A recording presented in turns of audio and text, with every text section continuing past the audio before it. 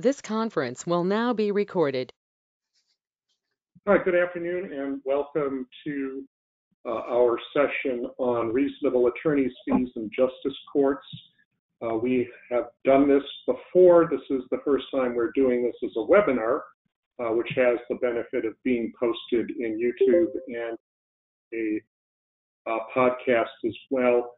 As I told everyone before we started, please, if you're going to leave your camera on, then you are hearing on YouTube, and please make sure that if your camera's on, you're paying attention. Otherwise, I may turn your camera off. If you're not actively speaking, please mute yourself. If you're on the phone and I have to mute you, then you won't be able to ask questions.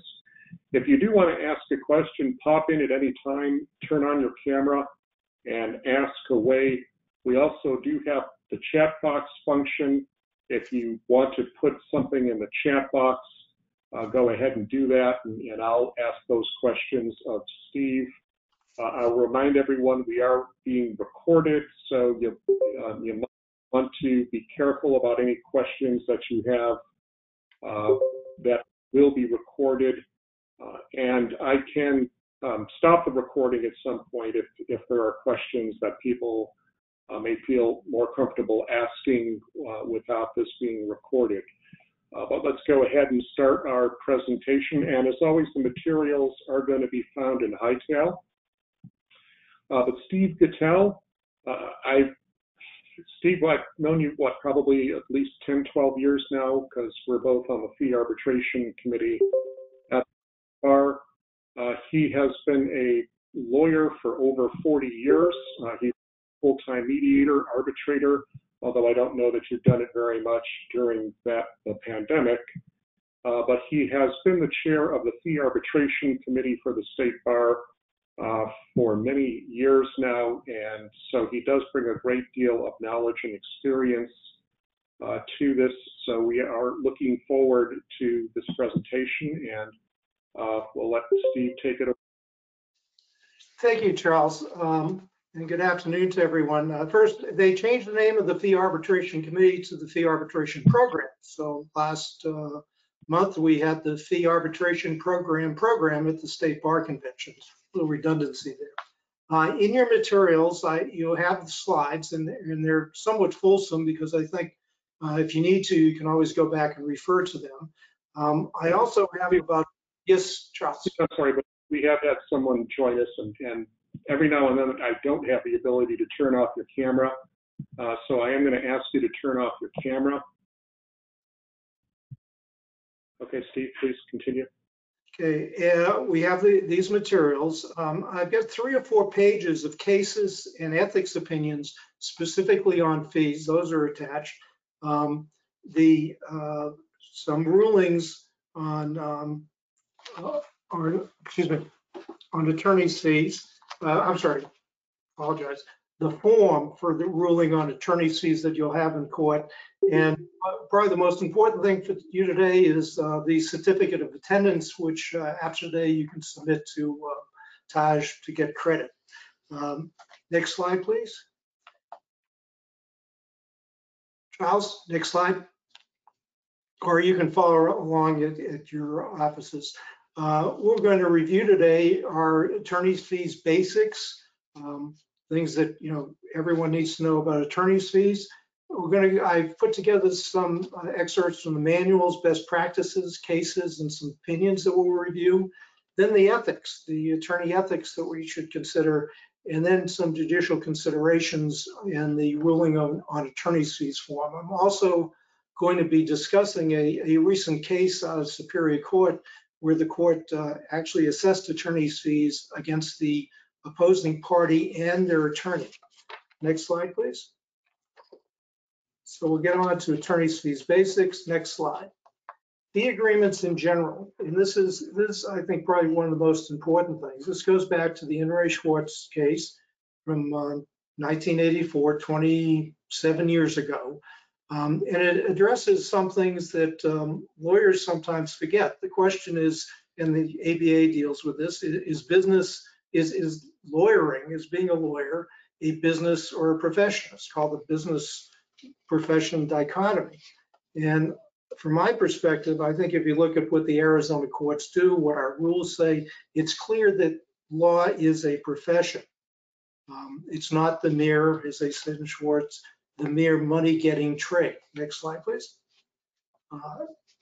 The basic ethical obligation is that a lawyer shall not make an agreement for, so that's the agreement they enter into with their client, charge, or importantly, that we may get into as judges, collect an unreasonable fee, or, and remember these also apply, an unreasonable amount for expenses.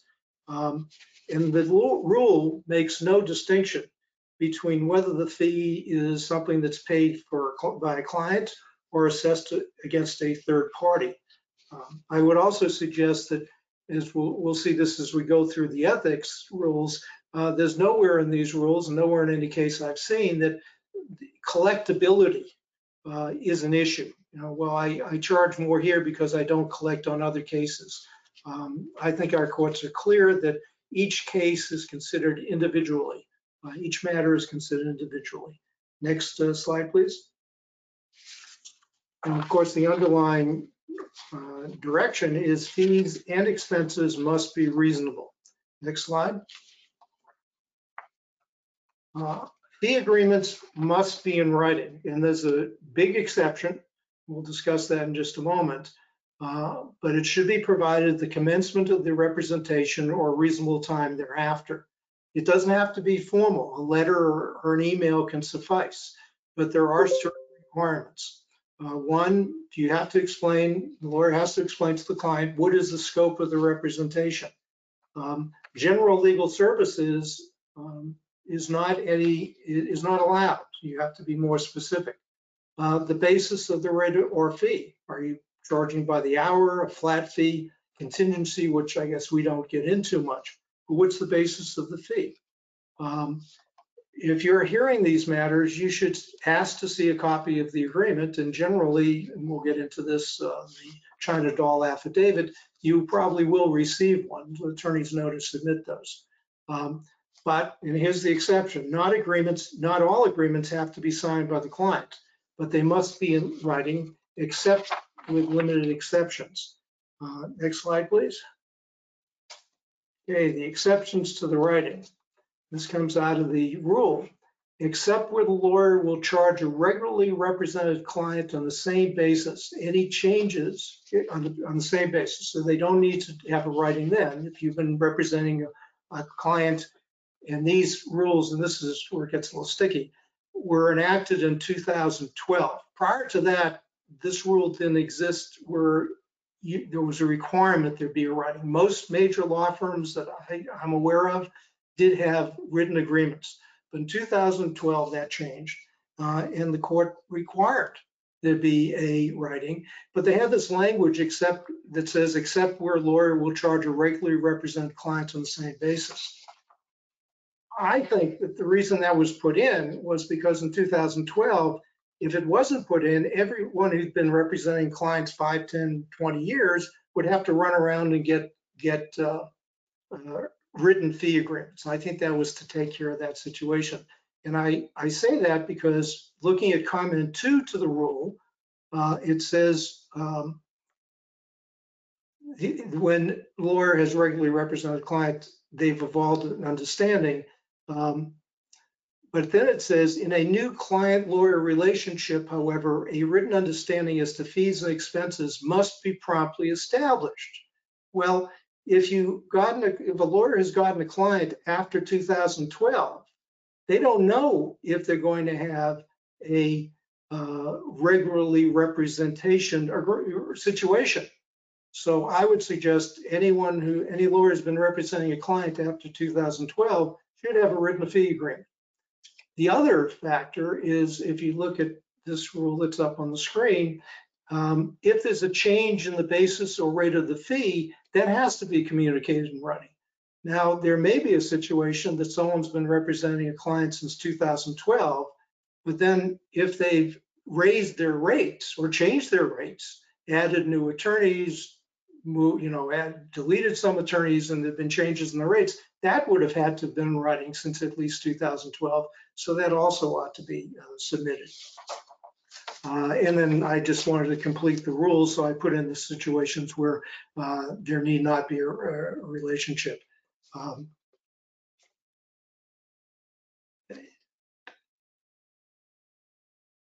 So basically, and Charles was a little fast for me, and I'm trying to read my writing here, but if a lawyer, bottom of that slide, even if a lawyer represents someone for a long time, there's still, if they change the rates, there has to be a writing reflecting that.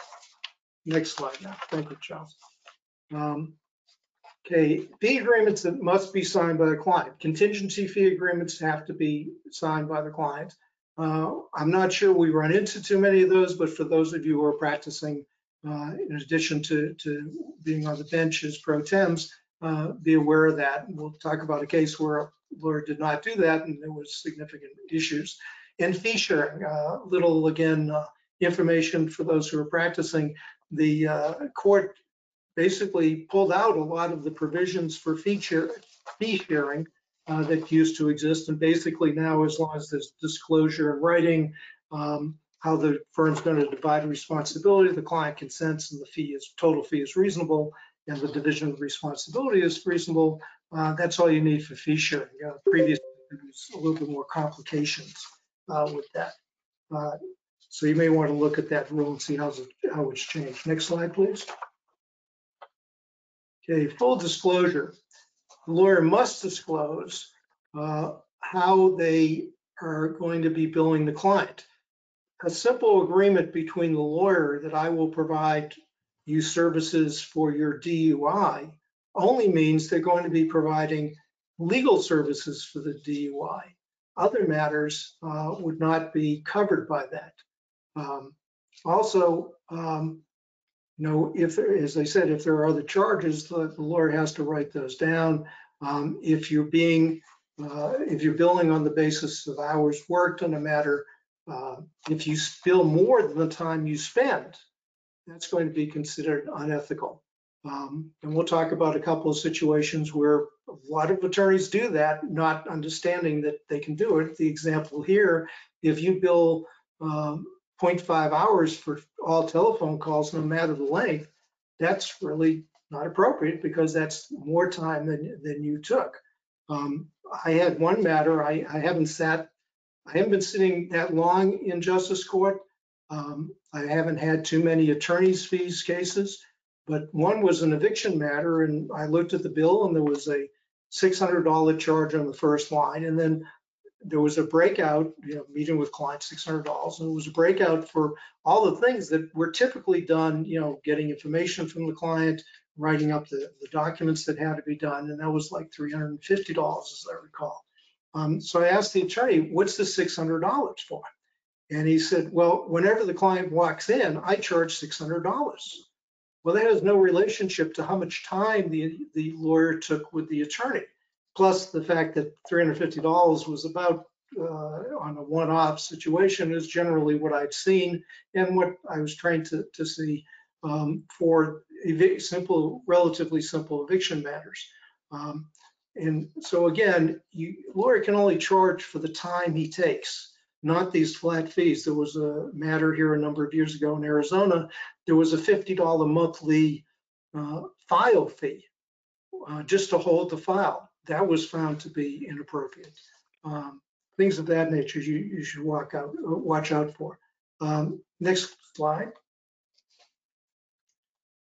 Block billing and assistance activities. This typical half-hour increments, even if it's in the fee agreement, we bill with half-hour increments. If we do any work for you, if you call us, it's going to be at half hour. And so, be aware of those types of things. Billing for clerical work, that can be billed as long as it's set forth in the agreement. We'll talk about that in a moment. But you have to allow, the lawyer has to allow the person reviewing it, both the client and the court, to know what each task, how long each task takes, so it can be reviewed for reasonableness. Next slide. And just to follow up on that, we've all done gotten deposition notices, things of that nature. Billing a client 30 minutes for notifying them, which is usually done by your legal assistant or secretary, that they have a deposition coming up or there's a hearing coming up. Really, is that reasonable? Would one think that was reasonable under the rules, the ethical rules? Look back, and this is very important, and this goes to the idea of it's somewhat of a distinction between Arizona and some other jurisdictions. Lawyers are required, when they complete the representation or the representation ends, maybe the representation hasn't been completed because they were dismissed by the client, they're required to review the services rendered and make a determination if the fees are reasonable. That was both in 1984 and then raised again in Hirschfeld in 1988. And it's important because when I went to law school back in the 70s, back east, I was told, contingency fee lawyers, they ring the bell, they can keep it.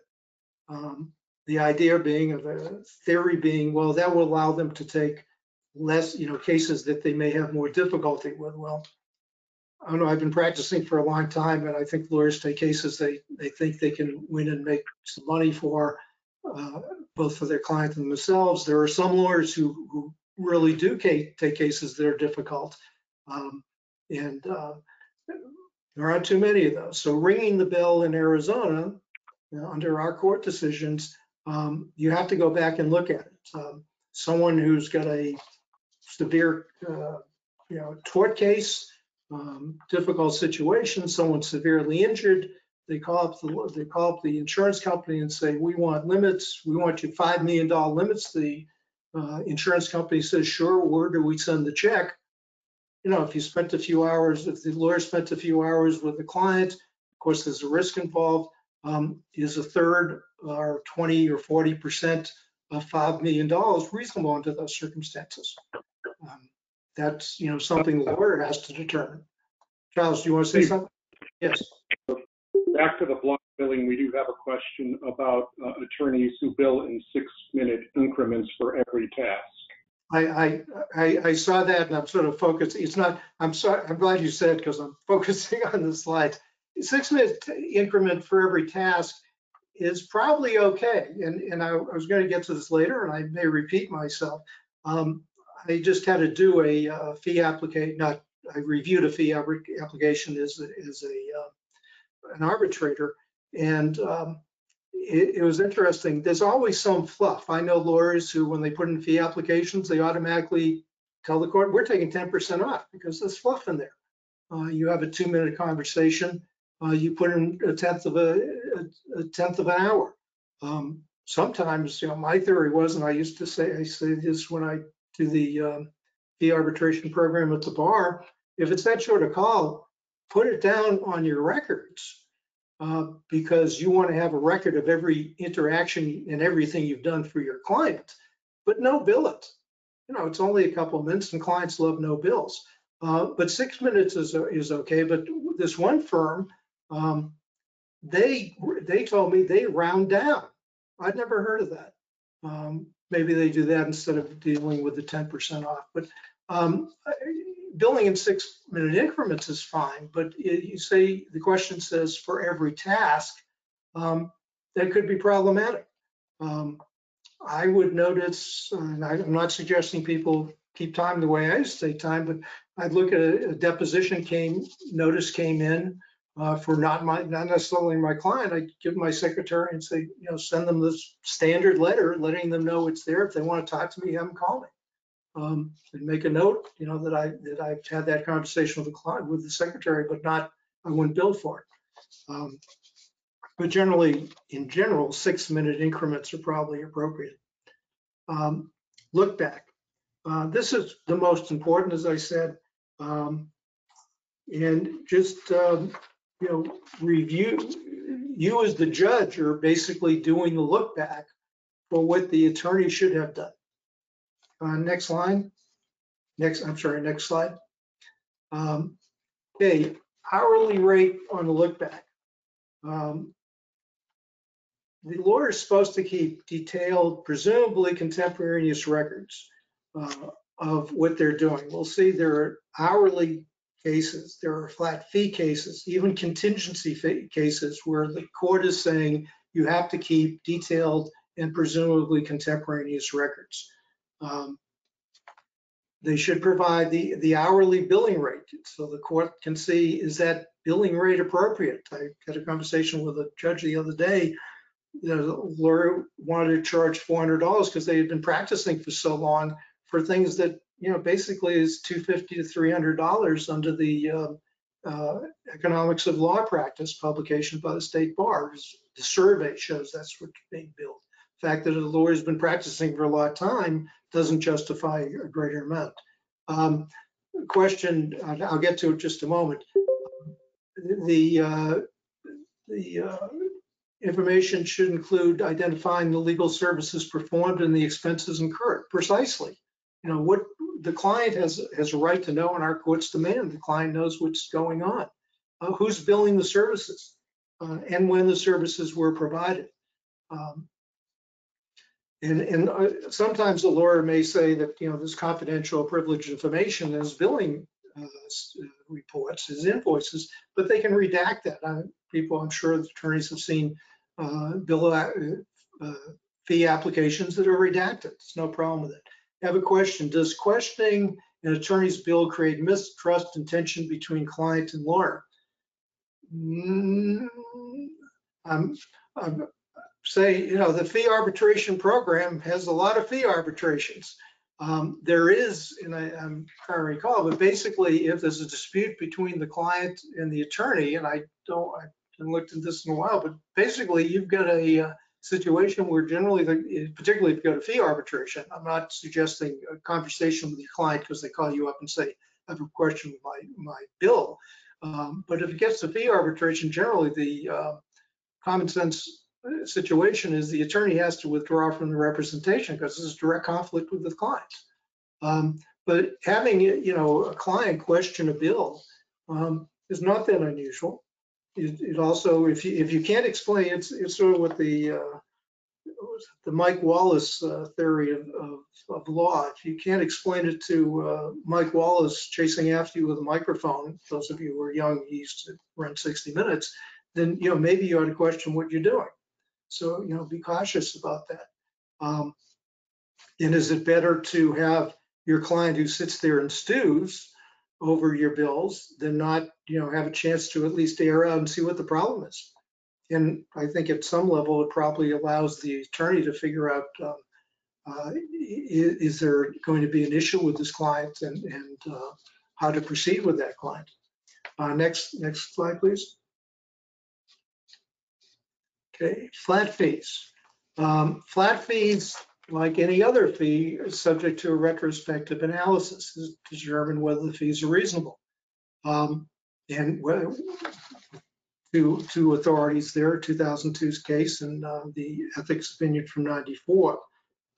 Again, pointing out what I just said, we've had already an hourly rates, contemporaneous fee records, flat fees, contemporaneous records, to see what's going on.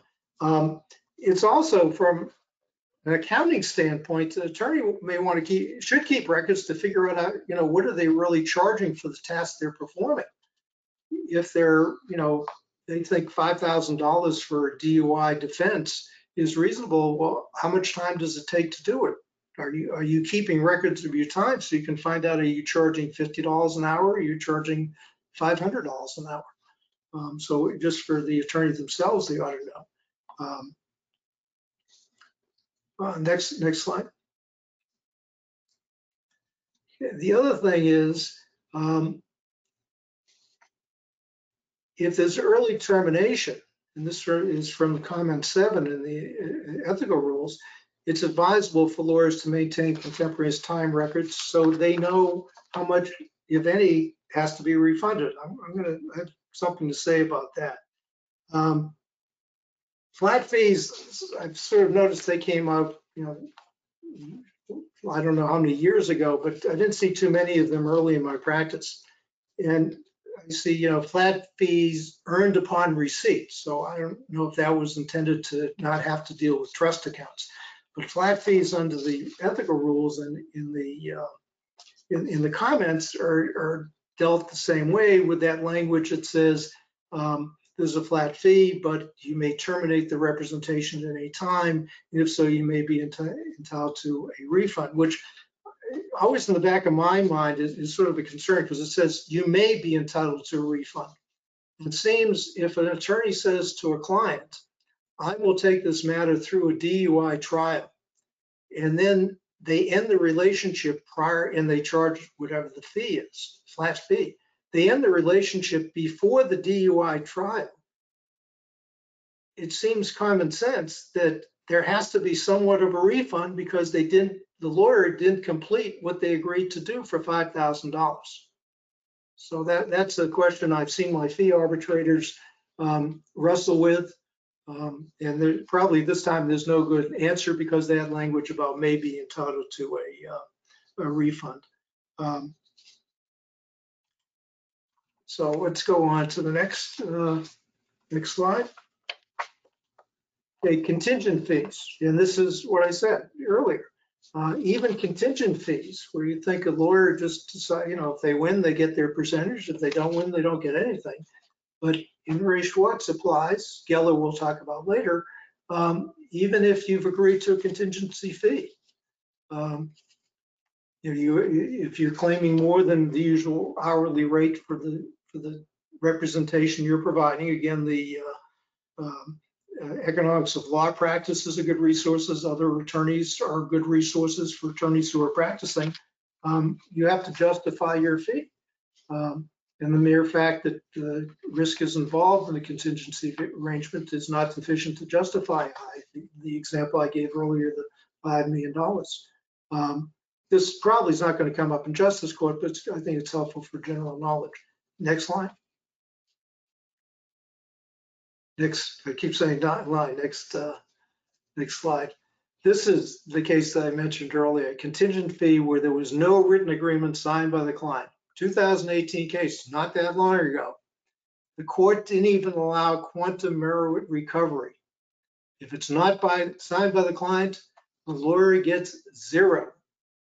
So for those who are practicing out there, make sure if you do contingency fee work, make sure the client signs it.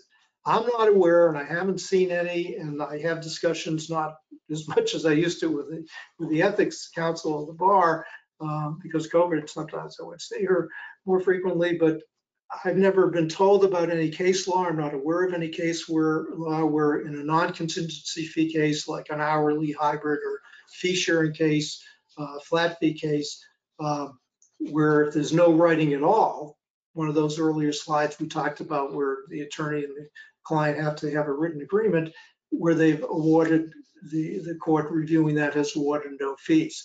I am aware of a fee arbitration case that did refuse the award of hourly billed fees where there was no writing. There was no agreement written between the client and the lawyer. But there were other factors and they mitigated against any award. So I'm not sure that would be a good basis. And it was a fee arbitration case and it has no authority. Okay, next slide. Okay, there's the full Yellers again cited later. When you're dealing with contingent fees, again, the court's saying contemporaneous logs. But they're not, in Newman's an interesting case. We're going to talk about that in the next slide. But you see the court saying that they're not required in all circumstances. The court could award attorney's fees based on partially reconstructed time records, so long as the fees requested are reasonably supported. And they cited 2012 case. Let's go to the next slide. This is the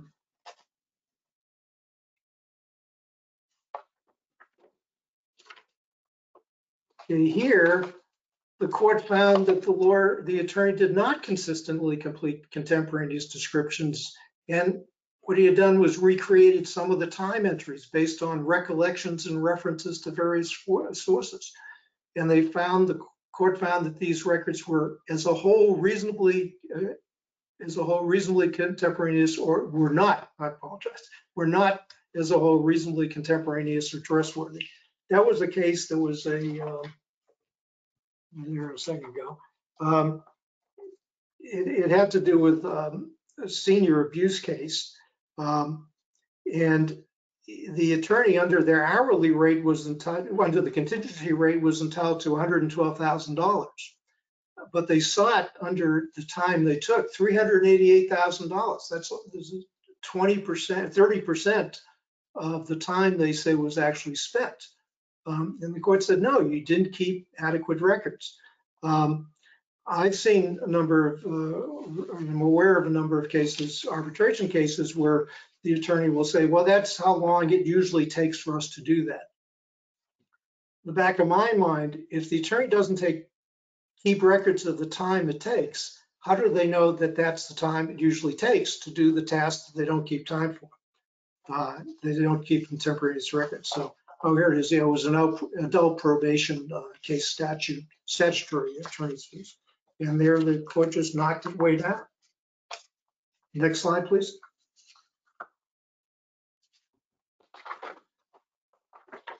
In civil fee disputes, I'm sure attorneys, you who are practicing know you can't have contingent fees in a divorce, but if they're merely collecting a post-judgment balance that's due, that's just a collection case, and those don't have to be, those could be contingent fees. And of course, representing a defendant in a criminal case can't be a contingent fee case. Next slide, please. Okay, now we're going to review the manuals, some of our manuals, best practices, and cases and opinions.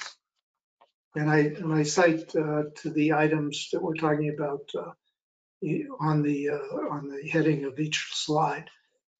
One thing you should know, the trial court has broad discretion in both attorney's fees and the amount of the award absent of an abuse of discretion. There's no presumption in favor of an award of attorney's fees. That's just the way our courts have decided. Next slide.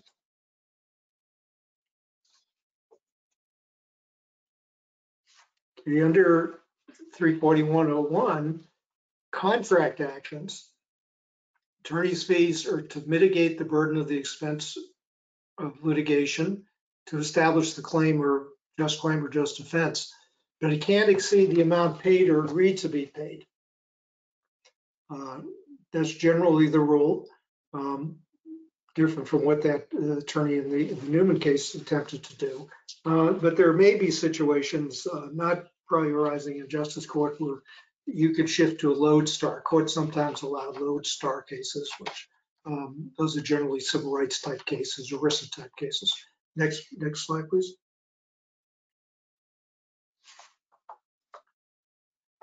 Okay.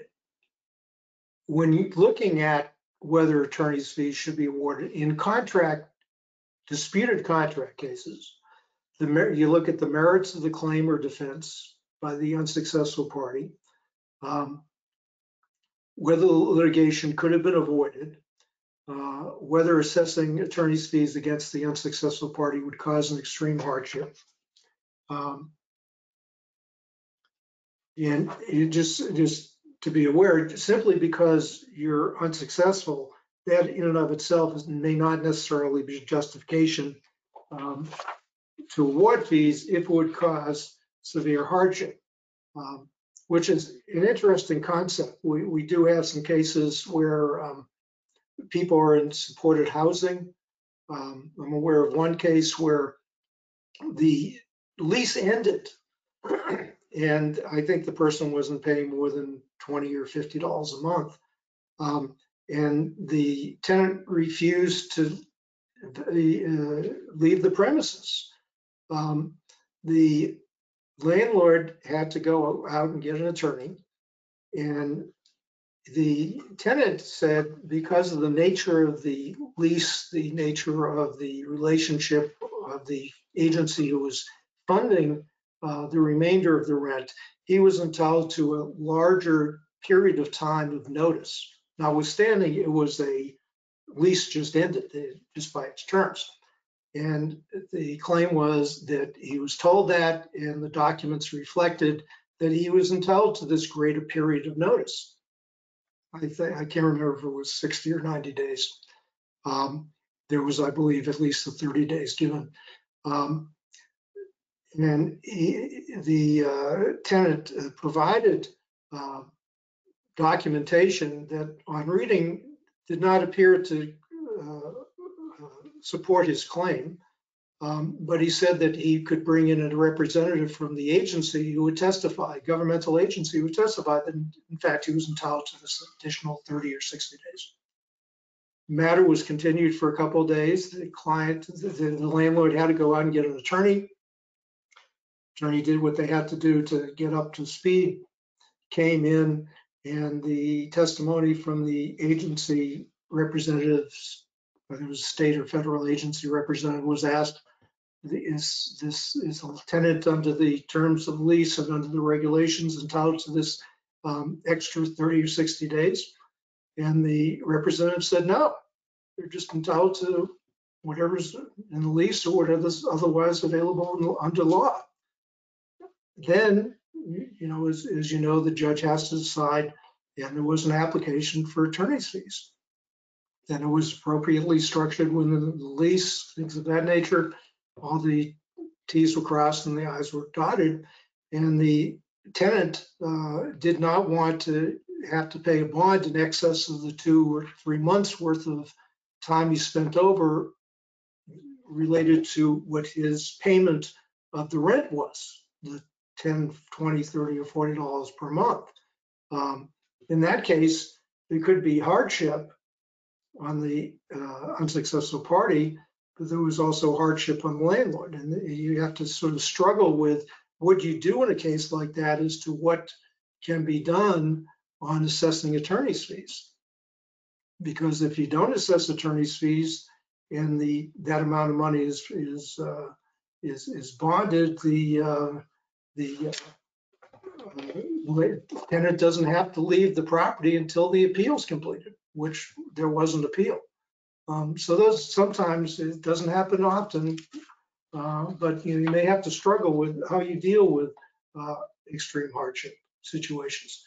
Next slide.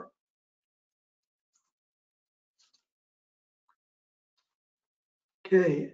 Other guideline, would it deter other litigants from pursuing valid claims? Whether the successful party prevailed with respect to all other relief sought. And then finally, the novelty of the legal question presented and whether the claim or defense had previously been adjudicated in the jurisdiction.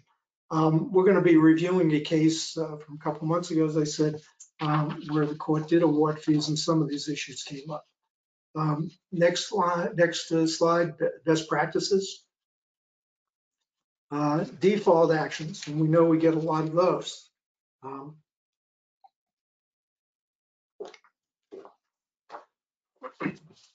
Okay, what are the things we look at? First, make sure the complaint or counterclaim requested attorney's fees.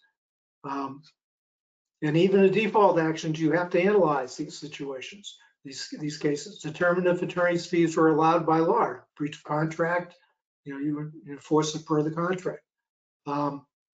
If there is a contract claim under a contract, the plaintiff must submit, or the winning party must submit the applicable portion of the contract.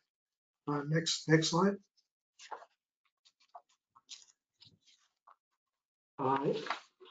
The lawyer has to file for attorney's fees when requesting entry of default. But remember, default case, the 34101 only applies to contested cases. And then, of course, you need the trying to doll affidavit. Next slide. The trying to doll affidavit. Again, detailed billing statement. So basically what the attorney provides to their client. Again, with perhaps redacted, privileged, or confidential information. The hourly billing rate, the legal services performed, who performed them, and the days the services were provided. The burden is on the counsel to establish the time that was spent, the time expended was reasonable and necessary, and the billing rate was reasonable. Next slide. Okay, flat fees. This is Charles, I hope I don't get into trouble for this. In many cases, and this came out of the best practices, which is why I quoted it, where there's no China doll affidavit that's been filed, $500 could be considered a reasonable request for flat attorney's fees in connection with a default judgment.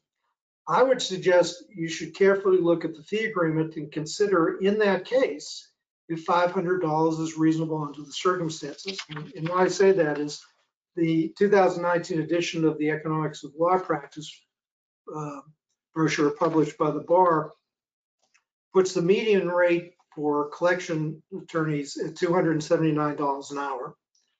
The 25th percentile is $262, the 75th, $312. So the question you have to ask yourself, looking at the pleadings, I would say, is how long did it take to complete the legal work to get the papers together, do whatever relationship is necessary, work with the client is necessary? You know, is this a one-off? These firms file these for this client all the time, and determine how much time it really took in attorney's fees that are about $300 an hour to do the work, and how much was done by a paralegal or was done by a secretary filling in the blanks. I don't know. I'm not a collection attorney. I don't know, and I don't see enough cases. But considering, the base point is $300 for the attorney's hours worked, consider, whether 500 is appropriate in the particular case. It may well be, and this is where no China doll affidavit's been submitted. So I would just suggest that those might be reviewed carefully. Next slide. Reducing fees based on an hourly rate, that must be documented on the form and or a minute entry. And we'll see later, there's a form for that. There will be addressing, it's in your materials. And as we all know, I wasn't on the bench too long, but McDowell Mountain came up almost immediately. That case does not hold, although it appears to from some, that collection counsel, this is from best practices, so the courts consider this, does not hold that collection counsel for HOAs be automatically awarded 100% of the requested attorney's fees. Next slide.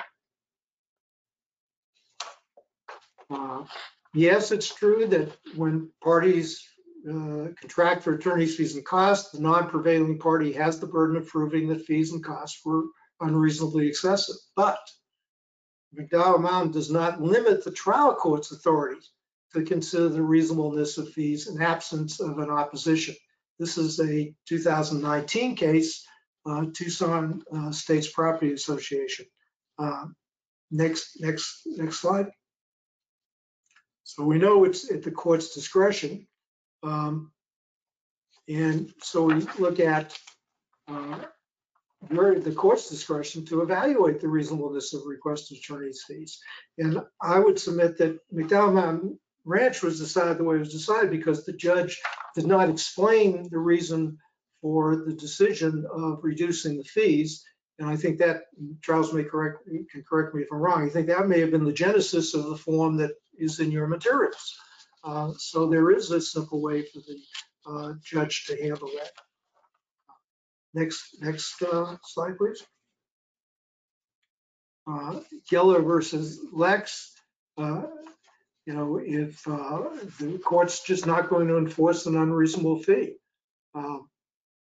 and yes, the party seeking the fees must make a prima facie showing of reasonableness.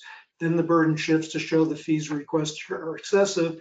And from the best practices, that if someone doesn't show up on a default case, or maybe they do, yes, there is a burden shifting there, and yes, they have to show the fees requested are excessive, but the court independently can look at that.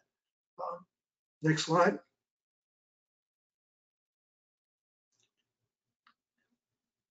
And with dealing with contingency fee agreements, which Geller versus Lex was, Again, we're talking here, were the contemporaneous logs, not an offhanded approximation of hours worked. And as I said earlier, generally, you can't assess fees greater than what the parties' agreement was, but in certain cases, the lodestar approach is authorized. In Giller versus Lesk, I think the estimated fee was somewhere over $1,750, actually 99 cents over that. But so be aware of that. This option that's available to judges to look at these. Next slide, please. So where do you get this? I'm sorry, I missed this one. Yeah, hybrid fees. I don't know if you're familiar with hybrid fees. I started seeing those sort of late in my practice. I never used them because I just billed my clients hourly. I didn't do too much plaintiff's work. But if those are situations where someone says, okay, my standard rate is $350 an hour, or I generally get a contingency of 40%, they say, well, you pay me $150 an hour, plus if we're successful, 20% or 25% of the recovery. And what this ethics opinion says, that you can have those if the resulting fee is reasonable. And again, I'm stressing this, you go back, the court's always saying, you look at the end result and are the fees reasonable no matter the type of fee structure that's involved. Next slide, please. Okay, court awarded fees. This is just to throw this case out for you so you're aware of this. An attorney can't get with the court, and this probably don't run into with the court. We're just going to be awarding or not awarding fees to a certain amount, but the attorney can't go to the client and says, okay, I get a third plus the court awarded X number of dollars in attorney's fees. I get those too. You can't do that. Next slide. Okay. Again, where do you get this information? This is a bankruptcy appeals panel decision from the Ninth Circuit, but courts can rely upon their own knowledge of what are reasonable and proper fees in determining the reasonableness of fees. You don't need expert testimony. I'm going to, at the end of this, Charles, I'll sort of warn you ahead. I'm going to discuss with, because so I tell people I'm semi-retired with the emphasis on retired, so I'm generally available if someone has questions, and I usually answer them as the fee arbitration program chair. But I think when we're dealing with judges, there are different rules involved. And so although I'd be happy to talk to you, I'm not sure I can because of the ethical rules of contacting someone who is not a fellow judge. Next slide. Okay, there are some inevitable conclusions that I sort of have come up with. The Arizona courts require attorneys' fees and costs to be reasonable, no matter the type of fee utilized under any circumstances. They're all subject to a look-back analysis to determine if the fees are reasonable. Next slide. And the court has discretion to review attorneys' fees and costs, even in default matters where there is no opposition. And I believe you should be cautious of records where services are not contemporaneous, where there's no record of those. Next slide. Okay, expenses other than attorney's fees, sort of shifting over. This is a case from 1985 that says, absent express agreement to pay secretarial services, an attorney may not charge separately for those services. That's been deemed to apply to anything that is not the provision of legal services. There's a fee agreement between an attorney and a client that says, I will represent you in your DUI through to trial at the Maryvale Justice Court for $5,000. It's only the attorney that can charge for that. It's not their secretary. It's not for messenger services. It's not for paralegal. And even if a agreement says that I will charge for messenger services, my paralegal, secretary, other people, those expenses have to be reasonable. I'm aware of one case. I'm sort of smiling. The attorney charged and I may be wrong on this, it was either $300 to $600 to deliver a document from downtown Phoenix to a state entity, a state agency that happened to be in Scottsdale.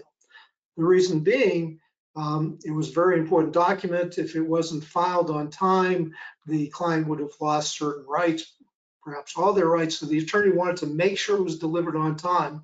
So the attorney took it to the agency, but charged his regular hourly rate. And in that case, the fee arbitrator did not find that appropriate. It wasn't reasonable under the circumstances. And, so you have to look at what the services, the messenger services can't be a sort of a profit area for the firm. You cannot charge $5 a copy for copying charges. They have to be reasonable. I'm not sure anyone gets billed. Anyone who has a cell phone actually pays for long distance calls anymore. So are you charging for long distance calls? Electronic legal research is always a problem because of the way those are billed by Lexis and Westlaw. So you have to be cautious of those. Next slide. Next slide. The surcharge, I don't know if many of you have come across this. It's come up infrequently in my practice. Instead of going through each item and charging them, copying charges that are reasonable, messenger charges, things of that nature that are within the firm, not outside third-party expenses, the rules allow an attorney to charge a surcharge, 0.1% of the hourly of the billings of any particular month goes to these other costs, and so you don't have to break them out. But they have to relate to approximate actual costs. I'm aware of one case where a couple of younger attorneys, I will say, left a medium-sized Phoenix firm, opened their own shop. They had fee arbitration, and they used a percentage. So I asked, how did you come up with your percentage? Did they go through their expenses over a period of a year or 6 months or something and come up with some number? And they said, well, that was the number that was used at the firm we left, so we just took that one. It doesn't work that way. It has to relate to the approximate actual costs that are in the firm. So just be aware of that if you've come up with it. That was the only time, in even reading, and I read all the fee arbitration cases every year, and I've been doing since I've been on the program, the prior committee that goes back 15 or so more years. And that was the only time I ever run into it. But those of you who practice, be aware that it has to relate to what the firm's actual costs relate to. Next slide. These are things that are not, I would say, not reasonable billing. Billing time, travel time to one client and billing another client for work performed during the travel. I don't know, if lawyers bill for travel within Maricopa County. I expressly stated in my bills, my fee agreements, I did not bill for that travel. If it was out of county, I billed 50%. But if with cell phones now, if you're driving, if a lawyer is driving to an eviction calendar, talking to another client, and they bill for travel, they really can't bill for the time it took them to travel if they're also billing their client they were speaking to on the phone for separate billing. Billing clients, two clients for the same work. You can't do that. If this goes back to maybe advice work where clients want you to write an opinion paper and you write it takes 5 hours. Another client asks you for something very similar to perhaps the same state agency and just changing a few things, you write another opinion letter. You can't charge 5 hours. You can charge the time it took you to write that new opinion, but not the time, not if it took you less than 5 hours. Billing a number of clients for time spent creating a form. And for that same amount of time after the form has been created. I've noticed a lot of the things that come in, pleadings that come in, are pretty standardized. When I gave this talk, I don't know, it was like 5 or 6 years ago the first time, someone who I've never seen again came up and asked whether, they thought that it was completely proper if it took 3 hours to prepare a eviction complaint, and you have a checklist of what your paralegal or what your secretary has to ask people and just fill in the blanks in that complaint. Why can't you charge 3 hours the second time, even though it may have only taken the attorney 15 or 20 minutes to review it, and the paralegal half an hour or so after consultation with the client, maybe another 15 minutes to talk to the client to get the facts? Why can't you continue to charge the 3 hours? Because that was not the time it took you to prepare that form. Besides, fees being reasonable, besides the requirement to look back, I think our courts say you can only bill, and this goes to why you can't ring the bell for the benefit of future clients that may not have as good a case on contingency cases, is each client has to be considered separately. So each case that comes before you where there's attorney's fees at issue have to be considered within that particular case, not with regard to other matters. At least that's how I read what the courts have done in Arizona. Next slide. If you're really interested, and this is my golfer slide, I have to say that. It's like the golfer who shot a hole in one, they run around and tell everyone. I have not been able to get on to Wendell at all. Before COVID, I was talking to the people at IT. We tried differently, couldn't get on. 2 weeks ago, I got on Wendell. There's amazing stuff there. So two of the things are the Arizona Attorney's Fees Manual and the Attorney's Fees Desk Reference. And I thought I would show up because now I finally got on Wendell. So they're there. And for those of you who are already on Wendell are probably thinking, that idiot couldn't get on Wendell. Well, I had to change. I use a completely different search engine for it. It's really confusing. Different email address, but I got on. But these are additional information, and particularly those who are practicing, you may want to look at these because they're quite good. Next slide, please. Okay, ethical factors to consider. Next slide. This is basically rule 1.5. This is what lawyers are responsible for. They're relying upon. That gives them direction. You as judges look at these considerations. You'll see in the form these are generally covered, but these factors aren't limiting factors. If there's something unique about the case or different about the case, that's also a consideration. And we're going to go through each of those right now. Next slide. Okay, time and labor required, novelty and difficulty and skill required. I've sat through, I've been trained with a couple of judges who have been nice enough to let me come in and watch them. And generally what I see, and even a couple of pro tems I've watched, particularly eviction cases, before they go out on the bench, you're flipping through the files, making sure everything's in there.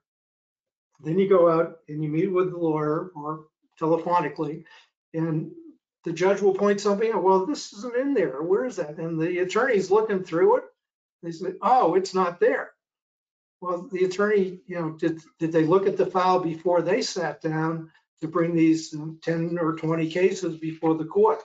Did it really take the time that would be expected where we're billing the tenant $150? Did they really spend $150 worth of time? And again, lawyer time, secretarial time, legal assistance or paralegal time in getting that done. So that's a consideration. Likelihood the representation will preclude other employment. That's generally, it's difficult to determine, but we'll get into another factor about how quickly the lawyer must act. And that could be a factor to consider, particularly on a one-off eviction where the attorney has to get up to snuff in 3 to 5 days for the hearing. Next slide.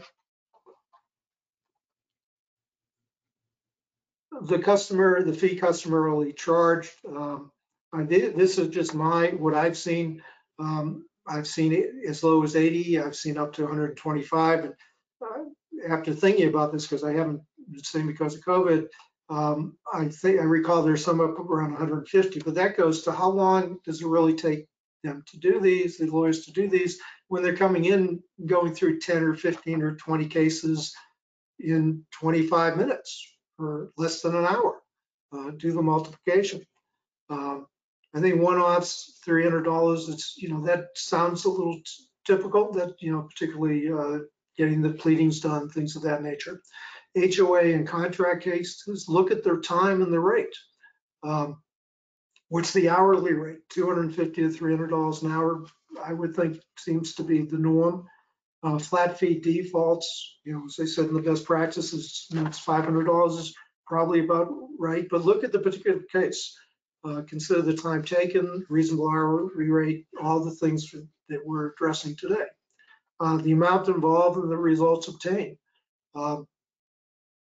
Minor matters likely not going to justify a high fee if the amount in dispute is small. Why was the case taken? Were there other alternatives? Was there mediation? Was there any discussion?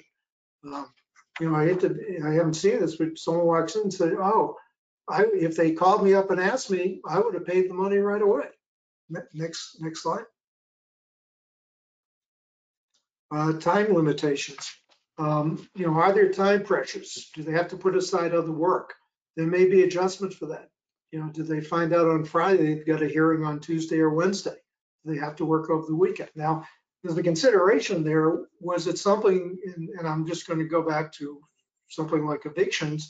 If the landlord comes in as a pro per and it's a complicated matter, was it the fault of the landlord or was it the fault of the person being evicted that it was more complicated and an attorney was needed? That's a factor that could be considered. The nature and length of the lawyer-client relationship. This may go to the risk by the lawyer.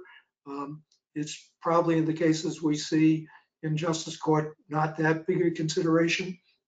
In some of these factors are neutral. They don't go either way. Next slide.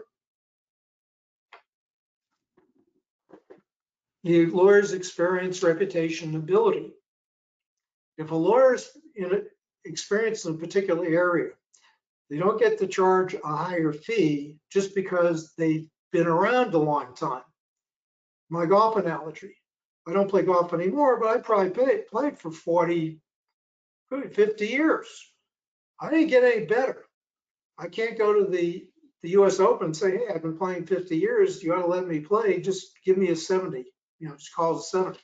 The reason that you get a higher fee is because the lawyer is considered more efficient. And they're doing work that justifies the reasonable fee that they're charging. The example I give, an LLM tax attorney, they may charge $1,000 an hour. ERISA attorneys, no one can understand that law. They may be charging $2,000 an hour. But if they're doing a simple eviction, their standard rate of $2,000 to $1,000 an hour is probably not going to be reasonable, I would suggest. Next slide, please. The risk assumed by the lawyer and the nature of the fee agreement, that's generally not a factor in justice court. It goes back to what I said earlier. I can say, well, I've got these 20 evictions, but I know, my client's only going to be able to collect on half of them, so we charge twice as much for each. That's not reasonable. Where the courts, in my opinion, say we treat each case separately. Next slide. And also, just to be sure, it makes no difference if it's going to be the client's obligation to pay or the opposition obligation to pay. I want to put up some just ethical rules that exist out there for the attorneys who I know are all aware of these, but just to highlight them. Candor towards the tribunal. Candor doesn't mean truth. It means the whole truth, nothing but the truth, everything surrounding the truth.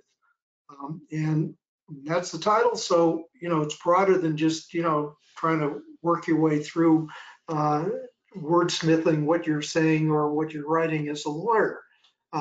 lawyers can make a false statement of fact. If they make a representation to the court, that's true. You can take it to the bank unless there's some other information that indicates that's not accurate. I've had in my practice over the years situations where, and I pro-temped in Superior Court for a while, someone saying, well, the lawyer's lying. And I just explained, well, if the lawyer lies, they really could lose their ability to be employed. So I have to consider, they have this obligation to tell the truth, be candid towards me. So do you have any evidence that indicates that what they're telling me is not accurate? Because some people, equate lying with not having all the facts. So that's sometimes a problem you might see as a judge. But I think I've never had a problem with an Arizona lawyer misrepresenting a fact to me. And I've done some arbitrations with attorneys from around the country, and when I practiced back in Washington and New York, Washington D.C. and New York, occasionally attorneys from other jurisdictions were questionable, but I have never had a problem with an Arizona attorney not being upfront, whether attorney on the other side or as an arbitrator or any other type of similar situation. Next slide. Lawyer as a witness, you may get someone who reads all about the law and who says, oh, the lawyer can't give you an affidavit, they're testifying. Well, we all know lawyers can, there's an exception where the lawyer can put in information about the value of their legal services in the case. So you shouldn't have to worry about that. Next slide. Truthfulness in statements to others. People will tell you, well, the lawyer said this, the other thing, the lawyer may disagree, but someone says, how do I know the lawyer's telling me the truth? Well, they've got this ethical responsibility. They can't lie to you or make a false statement of material fact. So again, there's some reliance there. Next slide. Misconduct is just sort of the catch-all 8.4. Lawyers can't violate the rules of professional conduct, do anything where their honesty or trustworthiness or fitness to practices in question, or engage in conduct involving dishonesty, fraud, deceit, or misrepresentation. We know recently a very public lawyer has apparently run afoul of these rules because they've been barred in, I believe, at least 2 jurisdictions. So there is a penalty for that. Next slide. And now we're going to get down to judicial considerations and the ruling on attorney's fees form. My thoughts on what to consider, what to review and consider. The fee agreement, the invoices, the hourly rate, the time spent, and the nature of the work. Do they look reasonable and do they look accurate? The time spent can be accurate, but is it reasonable? Does the line, notifying client of deposition or notifying client of eviction by hearing date, 2.5 hours, does that look reasonable? And the hourly rate could be the attorney's regular rate, but is it reasonable for the type of law that they're practicing in the court? Next slide. Okay, additional considerations. Was a flat fee charged for the initial meeting? I mentioned that matter earlier. If it's a flat fee, did someone look back at the result and see if it's a reasonable hourly rate? Was there a record of work created contemporaneously? And are the fees reasonable and accurate as related to the nature of the work performed? A couple other things that I've thought of. Did one party cause the matter to exceed what would be reasonable? Were they were playing games in discovery? And if they were playing games, that they know that they were playing games. Did someone forget to bring forward an important document? And we all know attorneys, clients have a right to choose who's going to represent them, but if someone who has a case in Country Meadows hires an attorney whose office is in East Mesa and it takes an hour and a half, like 2 hours for travel time, and the attorney bills for travel time, is that reasonable? Does the time spent by the attorney on the client with the client seem to be excessive And maybe the explanation is why I never dealt with this client before and I had to do a lot of hand holding. That may be good, that may be fine, and may be accurate and truthful, but is that a reasonable fee application? An attorney should review their fee applications before they submit it. So what comes to you, if they're going to delete 10% just because of fluff, if they're going to delete items, they could look like good guys and show that we've deleted this because it was excessive, reduced down to a certain amount, something like that. But look at those types of things. Okay, you've looked at it. Then what do you do? Next slide. You got to determine whether the fees requested should be awarded. What is next? Next slide. And there's a form for that. Ruling on attorney's fees form. 2019, it was updated. And Charles, you did that, right? You do all the forms and the checklists and the evictions. And I was thinking, we ought not to call them forms. We ought to call them, there's a Charles for that. Since you do so many. Judge Gerald Williams did the original form. I was responsible in 2019 from changing motion for summary judgment to dispositive motion. And you also you've done all those eviction forms and the checklists. You work on those? Yeah, I'll just call them there. That's a Charles. Okay, next slide. What I've done is I've broken up the actual form into 2 slides. So we'll just look at it. It's really, Judge Williams, and he did a really good job. Broke it right out. He has his line for the date, the amount of time spent. It is not reasonable. First issue, is the time reasonable? Was it a novel, difficult issue case? Are they customary for the fees charged, customary for the type of case? Or do they appropriate given the attorney's experience, reputation, and ability? And I've seen attorneys who've been attorneys 2 or 3 years seeking very high hourly rates. Now, it may well be in superior court or federal court that justifiable because the person was a CPA for 20 years and it's a tax matter.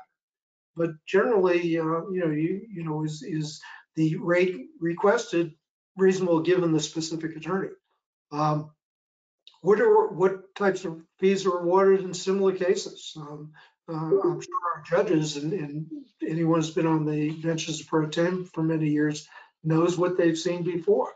And I'm sure you can check with the judge who may have been your sponsor or other judges. I've seen a lot of cooperation by all the judges on the bench. Did it result in a default judgment? We discussed that. Was the case resolved by a dispositive motion? Next slide.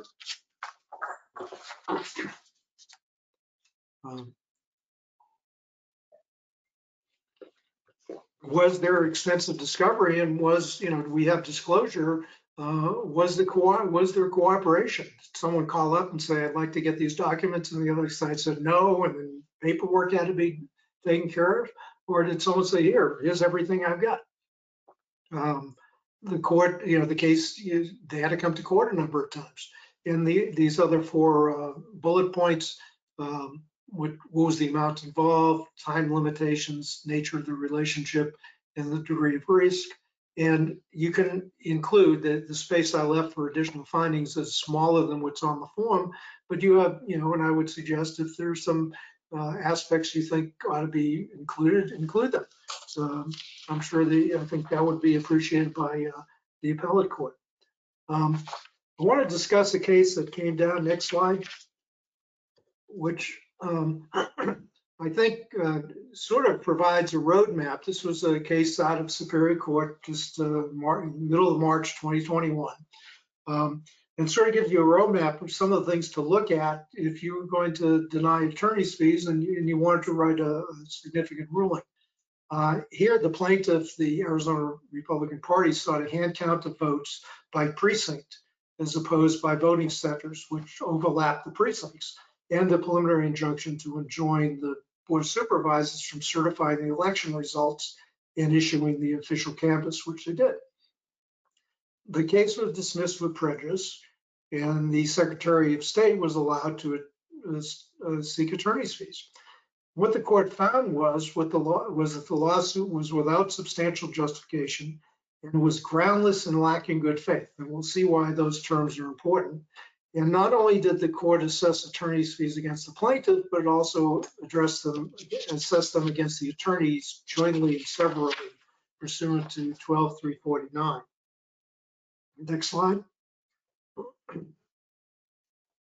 Okay, what does 12-349 say?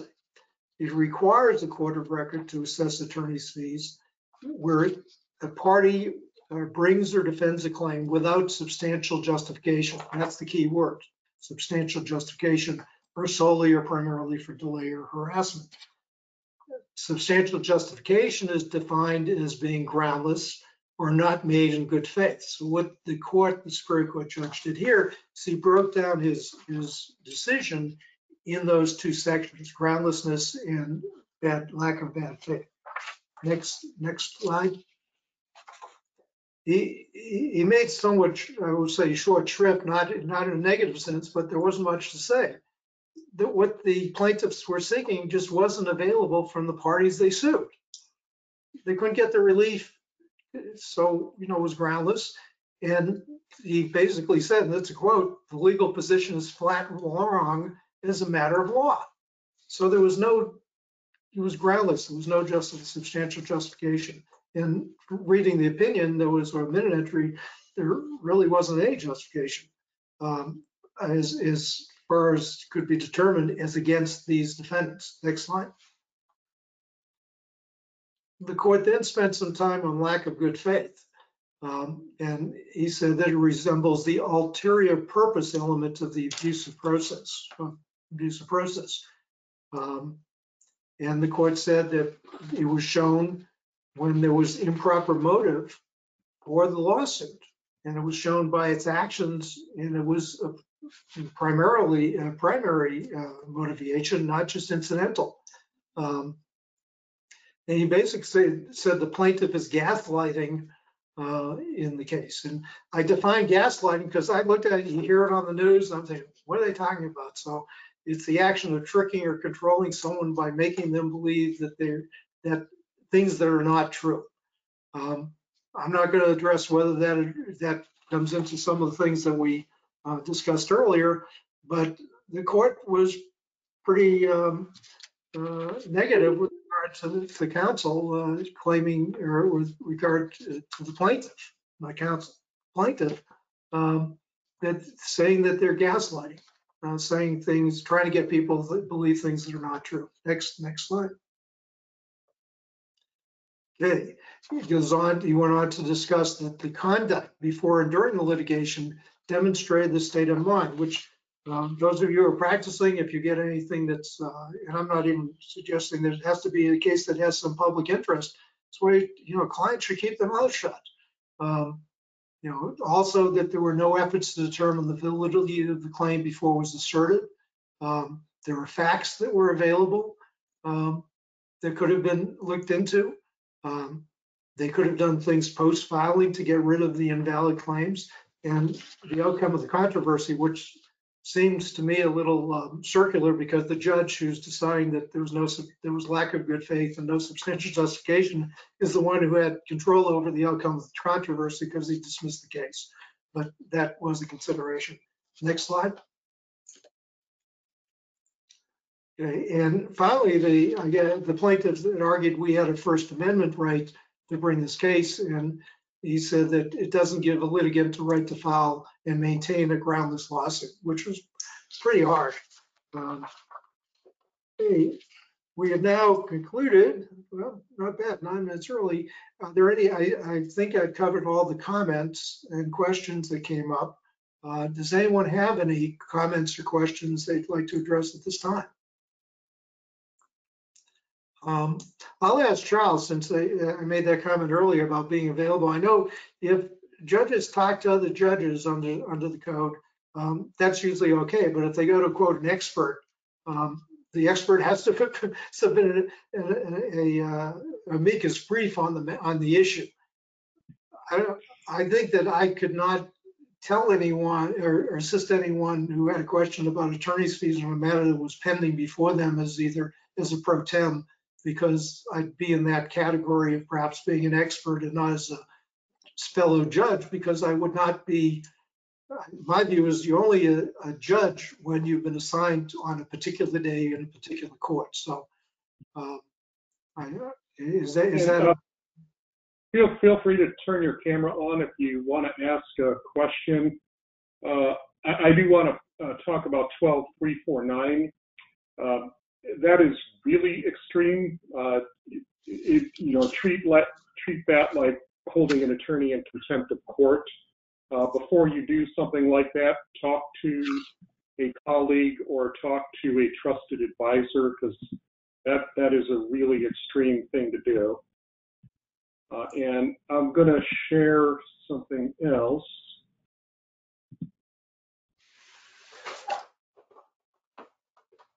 All right, and we're going to talk about this next week in our updates class. House Bill 2170 has amended 121572. It does allow for the award of attorney, and actually it awarded both garnishment statutes. It does allow for awards of attorney's fees and garnishments if it's allowed by the contract or judgment. It does not say reasonable, by the way. So attorneys may point that out.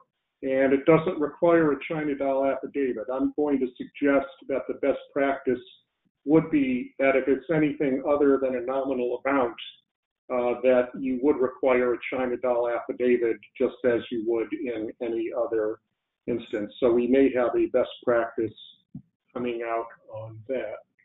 So do we have any other questions? This conference will now be recorded. Okay, so again, the materials are going to be in Hightail. If you want credit for it, turn the COJET certificate into Taj.